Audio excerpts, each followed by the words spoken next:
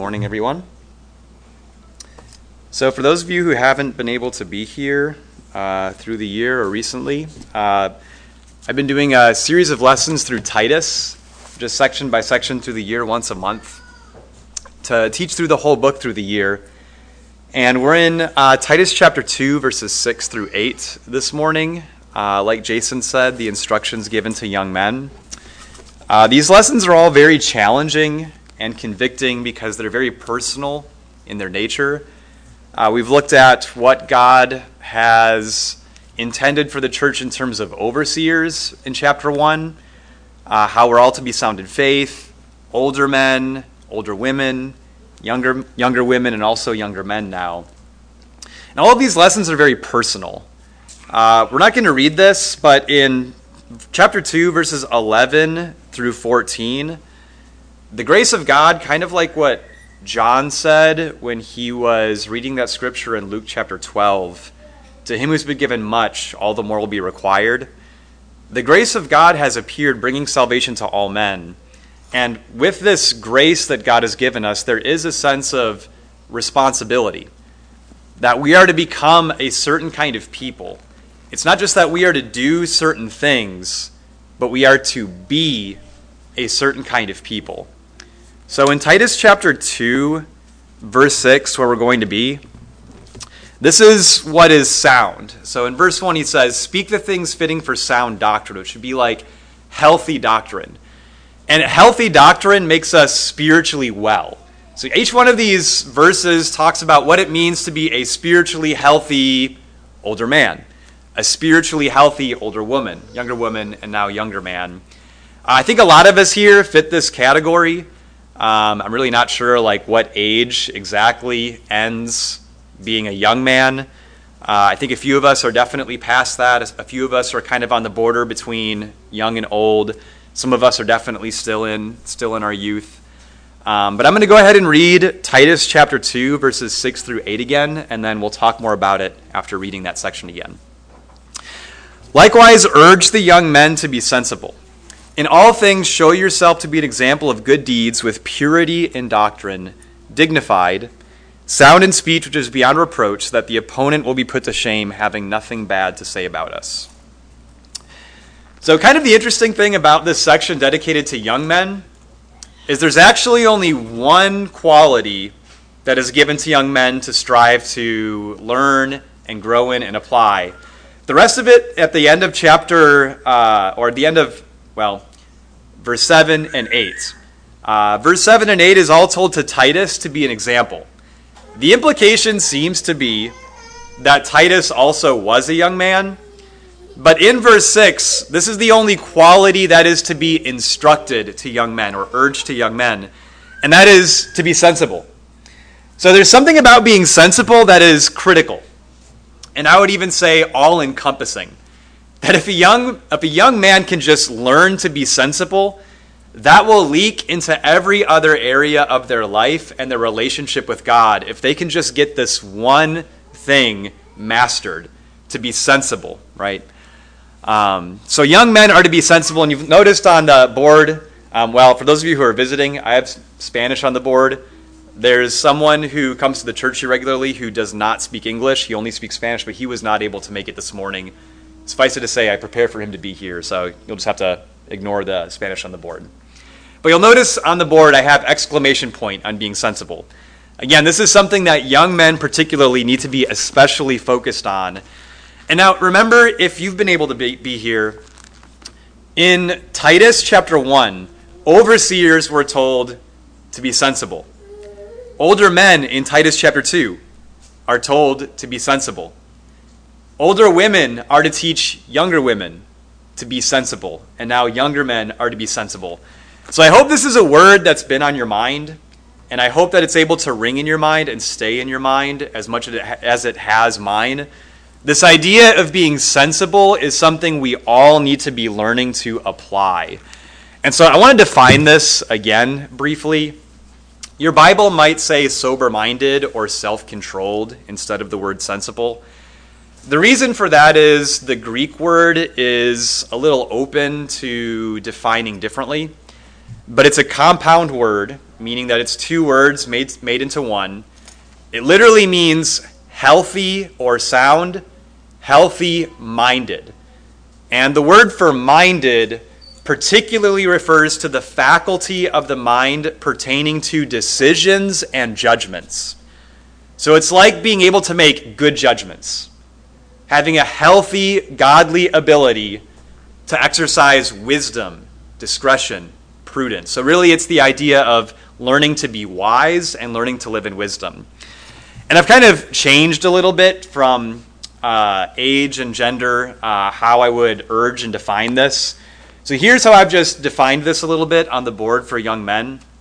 I think what this would mean for young men to be sensible is to develop values that are rooted in the Lord rather than in myself, or values that are rooted in the world and the world's values, or in the immediate, the temporary, rather than in the eternal and the lasting, right? And I think it's ironic. So if you look at verse 6, Titus is told to urge this to young men. And I would say what it means to be a young man may start fairly early. And so this may be, for instance, young men who are still in their parents' household. Why is this important? How vulnerable are people who are growing up in their teenage years? To temptation, to worldly thinking, becoming addicted to worldly pleasure, adapting worldly values. So in my short life, I've seen it as something very ironic that at times in a person's life when they may be most vulnerable and most need help and urging and hands-on from the church community is oftentimes when they are most neglected and most ignored. I mentioned last month that with older women, just because you regret your experiences in your life doesn't mean that you're not equipped to give counsel. I'm going to be speaking from a perspective of regret for this lesson to try to give counsel in that way. I had Christian parents. There was a lot of turmoil when I was growing up. My dad did fall away from the faith when I was 10 years old and had been becoming very bitter for years before that. He repented a few years after that. But in my youth, that turmoil and a lot of the things that were happening in the household, I kind of utilized the turmoil of my household to check out with my faith and my relationship with God. So looking back, I see that I was not sensible in the way that I developed my life. And what I see with myself is the development of the youth, choices that are made in youth, and I see this just across the board, really sets a foundation for the rest of your life. So although I am very thankful that God is able to redeem my life and anybody's life who turns to him and can cause his grace to abound all the more where sin abounded before and create very good, strong convictions when someone has immersed themselves in sin and come out of it.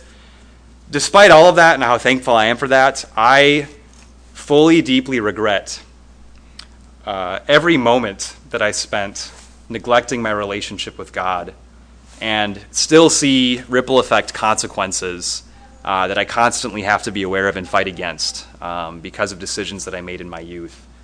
So I do want to talk about that. But again, with urging young men, something that I think is important in past congregations I've been with, I have tried to have more one-on-one personal studies with teenage young men who are still in their parents' households. I look back, for instance, on my youth, and I don't mean this as a judgment against anyone. It's just something I've tried to personally observe and learn from.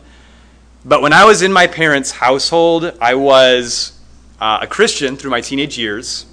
I attended all the assemblies. I would lead prayers. I would lead the Lord's Supper.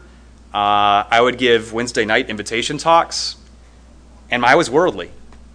My heart was deeply invested into the world. I had no personal relationship with God. I believed in God. I think I believed maybe correct doctrinal things, at least in some very shallow way. But outside of assemblies, I didn't think much about God. I didn't read my Bible on my own at all. I had no personal prayer life whatsoever. And ultimately, the situation I was in, I was a ticking time bomb. As soon as I left my parents' household, it was over. Any boundaries that I had were so shallow and superficial. Things that I was exposed to away from the safety of home, even when I would maybe for a short period have some sense of, that's wrong, I don't want to do that, very quickly broke down because the barriers that I had, the convictions I had, were so shallow. It did not take very long for Satan to break through the whitewashed walls that I had set up. And the fall from there was catastrophic. Anyway, not only do we need to be careful to recognize the need to put our hands into the lives of youth, but we need to have expectations. Too often, there are no expectations for people growing up in Christian households. They come to church, everything must be okay. Surely they're being exposed to Bible teaching. Their parents are Christians. Surely they're being equipped enough. We need to be praying for people growing up with Christian parents. We need to be hands-on. We cannot make the mistake of assuming someone's heart is rooted in the Lord simply because they are bodily present and being exposed to the right things. There is a unique danger to growing up with Christian parents. There is a danger to growing up with Christian parents where what should be winning the ultimate eternal lottery can become something that cultivates a uniquely hardened heart. And so we have to be very careful to be very aware of those things. Titus was told to urge this, I think, not just from the pulpit, but in developing personal relationships and in encouraging others to develop those relationships as well. So young men are to be sensible at a time in their lives where it's very easy to just hoard in worldly values. Even in a place like Crete, which you remember from chapter 1, Paul refers to Crete as a horribly worldly, aggressively ungodly place. And yet, in Crete, young men could still, in that culture, learn to be sensible. But it would require, again, being deliberate and really cultivating a kingdom culture among the brethren. I want to think about some passages that I think illustrate this and just detail this a little bit more. I want to spend a little more time on being sensible, since it is literally the one quality that is emphasized to learn outside of an example being emphasized for Titus. Turn to Proverbs chapter 4. And again, I want to talk about these things from a perspective of regret and just some things that I've learned looking back on my life and how I squandered the opportunity to just really thrive in my relationship with God and instead chose to indulge in as much personal pleasure and take refuge in the world as I could. Proverbs chapter 4, verse 20. Throughout this section of Proverbs, you'll notice it even at the beginning of the chapters. So if you will, go back to chapter 2, verse 1. Look at chapter 2, verse 1. My son, if you will receive my words and treasure my commandments within you, make your ear attentive to wisdom, incline your heart to understanding. Go forward to chapter 3, verse 1. My son, do not forget my teaching, but let your heart keep my commandments. Turn to chapter 4, verse 1. Hear, O sons, the instruction of a father, and give attention that you may gain understanding. Look at verse 3. When I was a son to my father, tender, and the only son in the sight of my mother, then he taught me and said to me, let your heart hold fast my words. Keep my commandments and live. Acquire wisdom. Acquire understanding. Do not forget, nor turn away from the words of my mouth. And then verse 20. Just to kind of get you to see, as Jason referred to in 1 John, a pattern of rhythm. That God is trying to get our attention on something through a rhythm of repetition. Verse 20. My son, give attention to my words. Incline your ear to my sayings. Do not let them depart from your sight. Keep them in the midst of your heart. For they are life to those who find them, and health to all their body. Watch over your heart with all diligence, for from it flow the springs of life. Put away from you a deceitful mouth, and put devious speech far from you. Let your eyes look directly ahead, and let your gaze be fixed straight in front of you. Watch the path of your feet, and all your ways will be established. Do not turn to the right, nor to the left. Turn your foot from evil.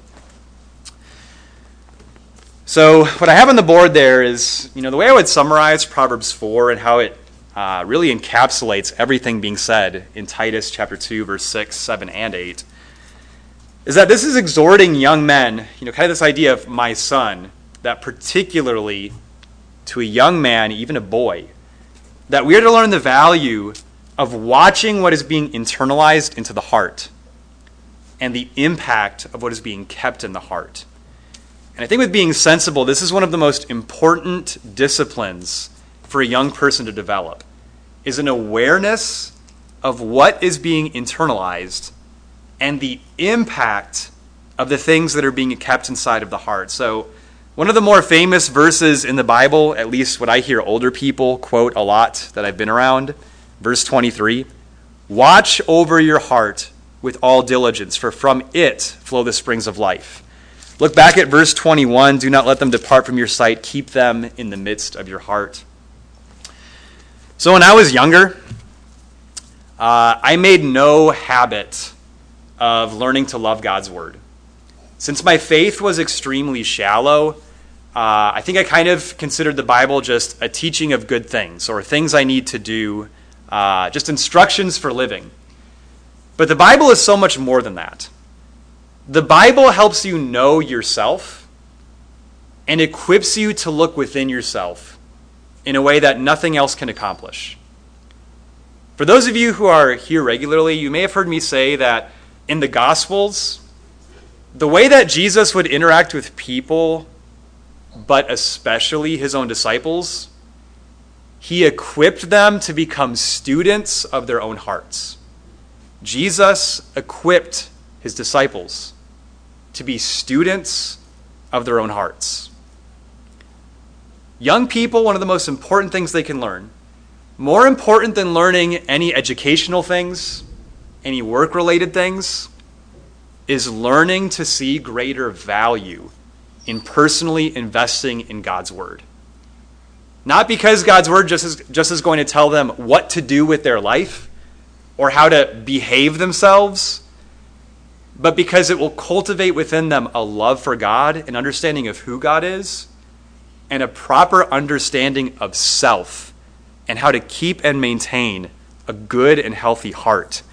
Verse 23, I look back and I can actually see how all the issues of my life and all the problems that I created for myself growing up were ultimately issues of the heart that I was not noticing, I was not addressing, and was deliberately even ignoring, and that Satan works to drown needed reflection and needed conviction with temporary pleasure and immediate reward instead of learning self-control. So again, young men need to learn the wisdom of valuing God's word, the utility that it brings in knowing your heart and being able to look within to understand what is being internalized. Kind of to expound on that is Ecclesiastes 11. I'm debated teaching a lesson on this next week. I'm still debating on that, even though we're talking about it a little bit. What I'm going to say about it is fairly brief in Ecclesiastes 11, 9, and 10. I think about this scripture all the time, and in terms of anything that the Bible says that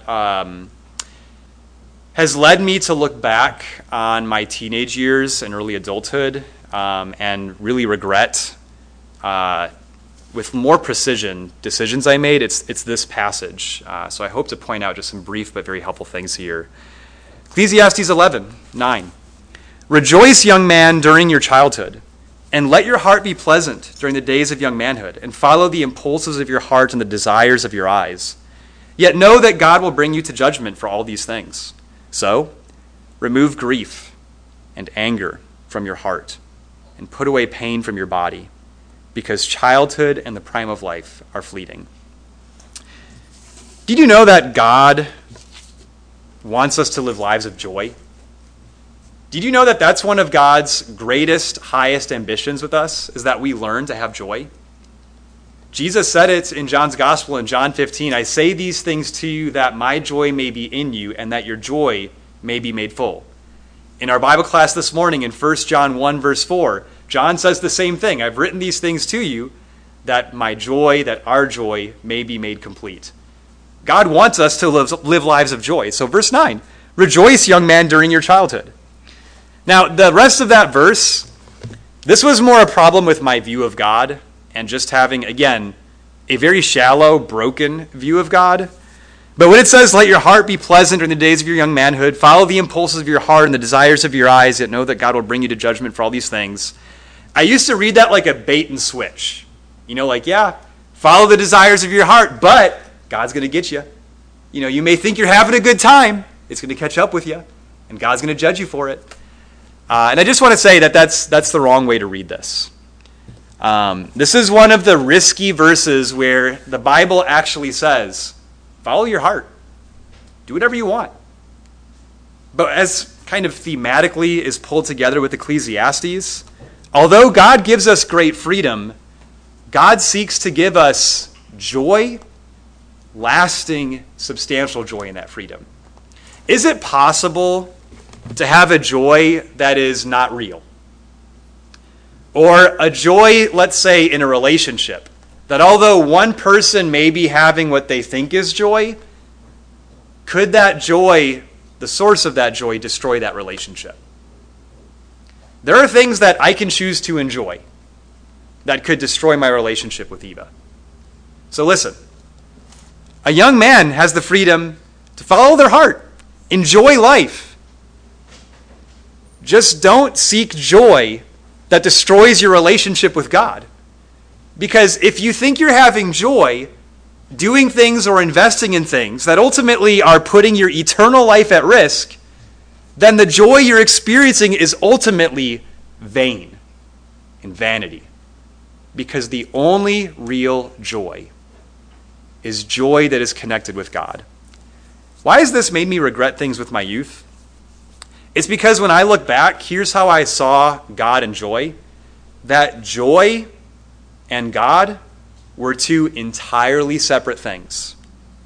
And that joy and fun could not be had in relation to God. And so it's as if my relationship to God and everything good, fun, enjoyable about life were actually enemy concepts with each other. And as I grew older, more and more, I was being pulled into this joy that was actually separated from God. So just to briefly ask here with this, what would be the end result of this? A young person deliberately pursuing a joy, knowing that God gives them freedom to do what they want, just keeping him in mind that his will is what brings us true joy. You can go to college, you cannot go to college. You can get different jobs, you can go to different places.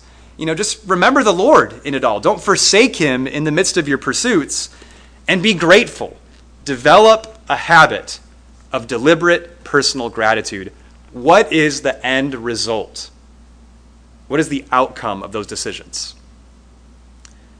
The outcome of disciplined thankfulness and a joy that is being directed to God, the outcome of that is willful, sacrificial service.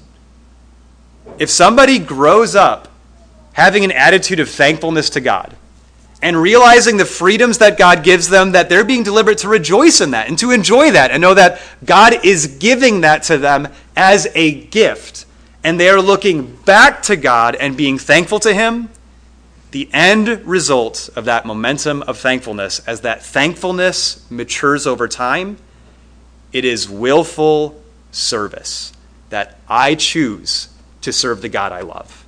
That the God who has given, now I want to subject myself to his service. It cultivates the healthiest possible view of God. Someone growing up in a Christian household has the greatest opportunity to see God in the healthiest, most grounded way, where their feet are standing on solid ground, where they can endure trials and difficulties and maintain strength and integrity in their faith. So verse 10, remove grief and anger from your heart and put away pain from your body. Again, why has this made me look back with regret? I internalized all of the grief of my childhood, anger, frustration, hurt. I never realized who God is. That God is a God who heals the brokenhearted. And so instead of taking my hurt to the Lord, instead of being open with God and realizing how God can bear the burden of my struggles, where else then would I go? The world. And because I sought refuge in the world, my heart became so poisoned and tangled up that became a very easy open door for a lack of self-control. I spent some time as an alcoholic, became very lazy, profane, destroyed every relationship that I could possibly have in my life that had any goodness to it at all. And it was all because I had poisoned my heart with all the things that God wants to give, all the things that God wants to do for me. Instead, I chose to seek those things in the world. So I want to ask you this in verse 10. How did you do in your youth, putting away anger and grief and pain from your body? You're probably like me, where you grew up in your teenage years especially, being intensely emotional, being unstable. And again, although these are very vulnerable years, it's foundational that people in their youth learn that God is able to bear the burden of their emotional turmoil and can heal those things and help in those things. And again, the view of God that creates is very rooted. I'll just say this. Since then, I have tried to see God as someone I'm able to emotionally connect to, as loony as that may sound.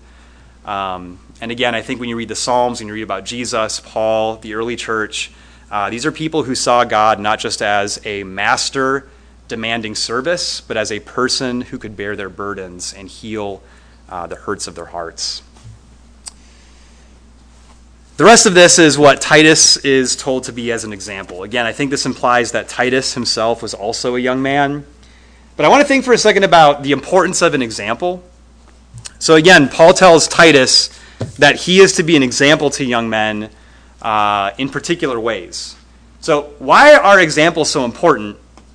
I think something we can work out is there are a multitude of critical lessons, critical truths, that cannot be communicated by teaching or by words. They can only be communicated and conveyed through example.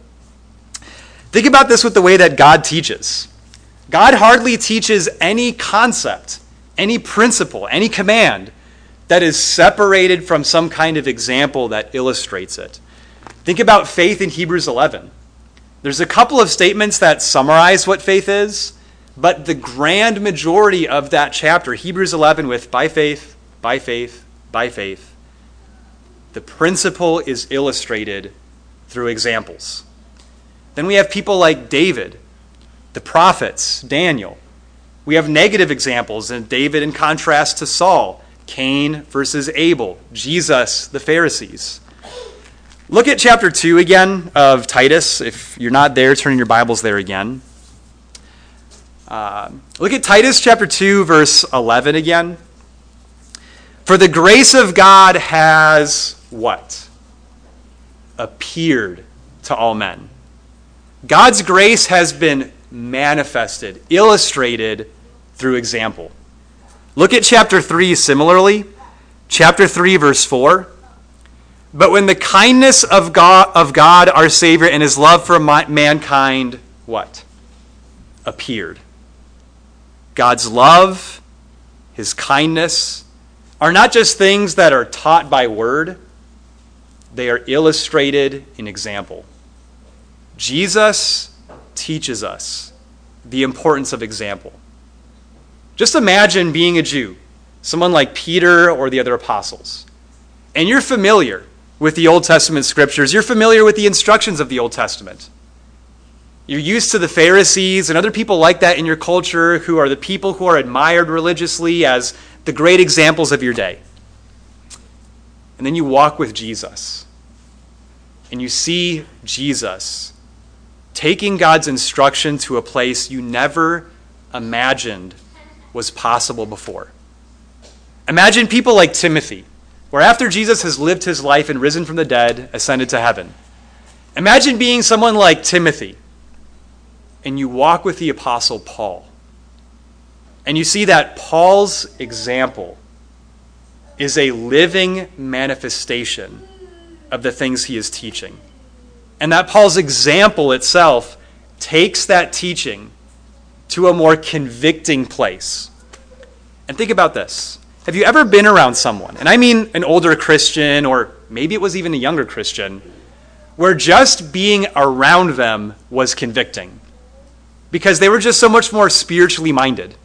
They had this zeal that you recognize, I need to have a zeal like that. They have a creativity toward things like evangelism, a thoughtfulness toward evangelism, where you think, why can't I just think more like that? They have a way of loving people and investing people where you think, I can be more invested in people. There's something about examples that give a grounded reality to principles and concepts. There's something about an example that changes our expectations and our standards. There's something about an example that influences, that convicts, that motivates in ways that teaching cannot accomplish by itself. Young people need examples, not just from Titus or an evangelist. Young people need to see living proof that God's word is not just academic. It's not just this scribal, scholarly exercise when we come together, but that faith is truly, completely transformative. And that grace is able to have the impact on us that we read about with the churches and people like the Apostle Paul, right? So Titus was told to be an example of good deeds. And with these things, I'll be fairly brief, summarizing kind of some things about them. Titus was to be an example of good deeds, and I think how I would just urge this is, and by the way, this is me speaking to myself, so Titus was told to be an example of these things, which I take as in, this is a charge to me first with these things. So this is a way that I am to be an example, but I think all of us can keep these things in mind. To be constant in sacrificing attention, time, and energy for the needs of others. To be constant in sacrificing attention, time, and energy to the needs of others. I'm going to point you to a couple of scriptures again here in Titus. Look at Titus 2, verse 14. In this kind of big statement about this grace of God that has appeared and what all should happen to us because of receiving this great grace that's been brought down. Look at the last statement at the end of verse 14. To purify for himself a people for his own possession, zealous for good deeds. One thing, so that we would belong to God and be zealous for good deeds. Are you zealous for good deeds? Is that something you model? Is that illustrated in your example? Look at chapter 3, verse 8. As he similarly talks about this kindness of God that appeared and what that's done for us. So verse 8. This is a trustworthy statement, and concerning these things I want you to speak confidently, so that those who have believed God will be careful to engage in good deeds. These things are good and profitable for all men. Look at verse 14. Our people must also learn to engage in good deeds, to meet pressing needs, so that they will not be unfruitful. And again, Titus wasn't told to urge young men to do this, even though this instruction in Titus would apply to everybody. He is to illustrate this by his example. So I am, and by consequence, what we're all to be striving for, is not just to academically think about God's word, not just believe the correct things about God and doctrine, but also to do the right things for each other. We need to give time, attention, and energy to the needs of others. This means maybe sacrificing things that are taking mental energy that are vain and useless. Finding greater joy in focusing prayerfully on the brethren, on people around you, making more room in your time and in your energy to bring others in. Something even I talk a lot about, and I hope that this is helpful. We're limited. We need to grow.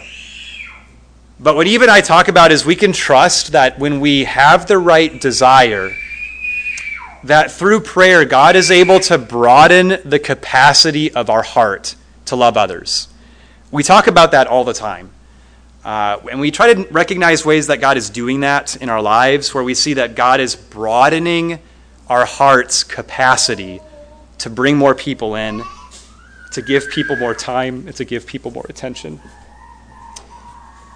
The reason why that's meant to be encouraging is we are limited and we depend on God to help us grow in those qualities. It's not meant to be an automatic thing, but verse 14, we need to learn to engage in good deeds. This isn't just a light switch where you go from disengaged to doing it perfectly. There is a discipline to it of trusting in God, giving the ability and giving the grace. Purity and doctrine. So chapter 2 again, verse 7. Titus is told to be an example of purity in doctrine, and dignified in the New American Standard. In every other translation is directly connected to how doctrine is approached, meaning approach doctrine in a dignified way. With youth, there can be some challenges with purity and doctrine. It can be easy in youth just to kind of have a resentful attitude toward maybe things that seem traditional or seem to not be very emotionally stimulating.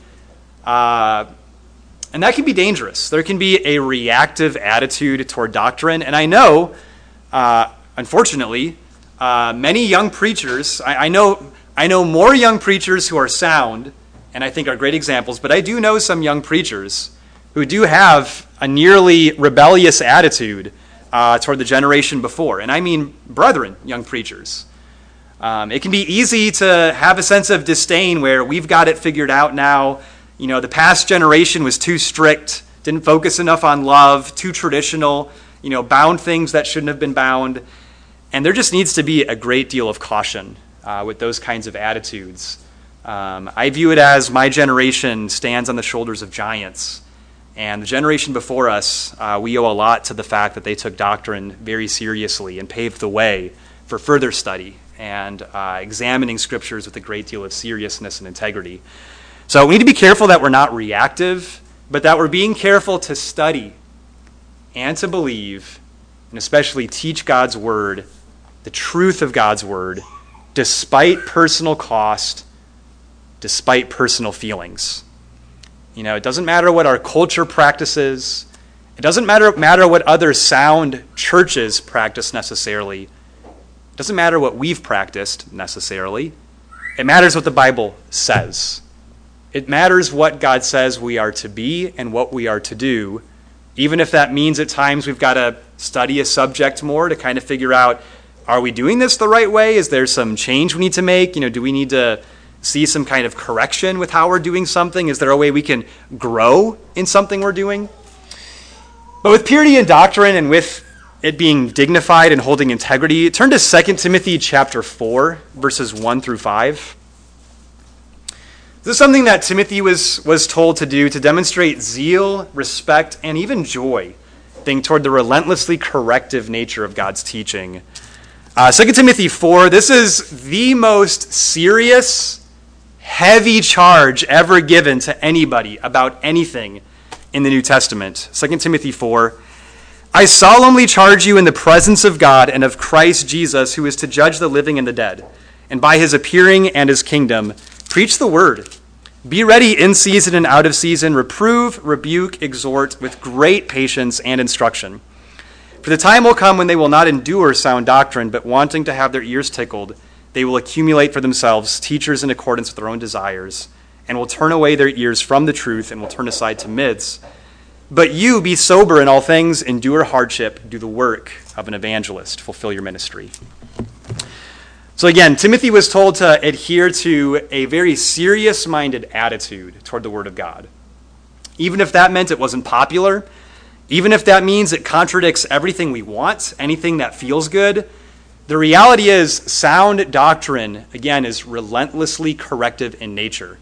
And that really tests our view of God.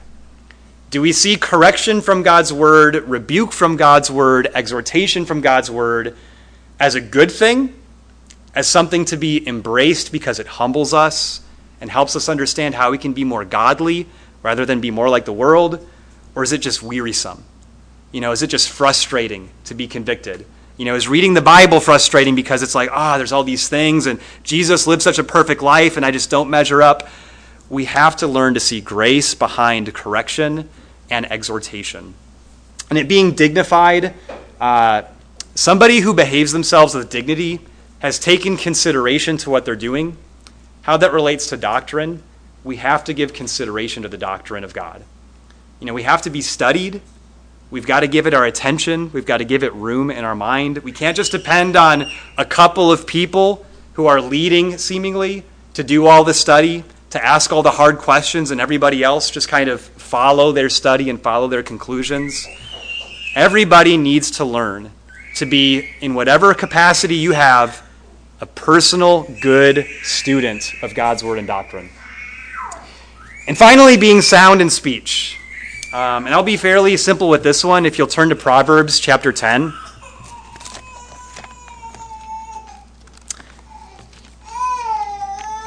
Proverbs 10, 19 through 21. And I'm just summarizing this as speaking in a way that is kind, considerate, and encouraging. And I'll read these 3 verses from Proverbs. And we'll finish the lesson with just some brief thoughts about this. Proverbs 10:19, when there are many words, transgression is unavoidable, but he who restrains his lips is wise. The tongue of the righteous is as choice silver. The heart of the wicked is worth little. The lips of the righteous feed many, but fools die for lack of understanding. The most consistent subject tackled in the Proverbs from chapter 10 forward is words, how people ought to talk and communicate. And I think these 3 verses summarize most of those principles. In verse 19, it's easy to get carried away with what we say. It's so critical that in our younger years, we learn self-control to guard our words and not just let fun and good social time, not even environments where others around us may be laughing about something or potentially gossiping about someone, to have the self-control to not get carried away into it. Verse 20, a righteous person has a heart that helps the words that come from the mouth be more valuable and substantial. Jesus would teach, the mouth speaks that which fills the heart. The key thing of verse 20, the tongue of the righteous. This is somebody who their heart is righteous. They are not just shallow, outwardly serving God, but their heart is in the right place. The contrast then in verse 20, the heart of the wicked is worth little. Verse 21, the lips of the righteous feed many. Our words have an impact. People generally, and I don't mean this in a mean way, I think it's just a general truth. People generally are hard-hearted. And oftentimes because of that, we can lose touch with how hurtful things can be that we say, how damaging it can be, how it can hurt someone in a way that they may not communicate, not wanting to make things awkward. But words have value beyond just being nice to hear. They can potentially help someone very substantially, or they can hurt someone substantially. And it requires a great deal of wisdom to respect just how important words are and how important it is to guard our mouths and watch what we say. Godly wisdom demands that we respect that discipline and the value of sound speech. That's the lesson. I hope that was encouraging, helpful, and even challenging. These are things that I recognize I need to do so much better to apply. And for this lesson, I appreciate your patience in listening, but I would like to lead a prayer.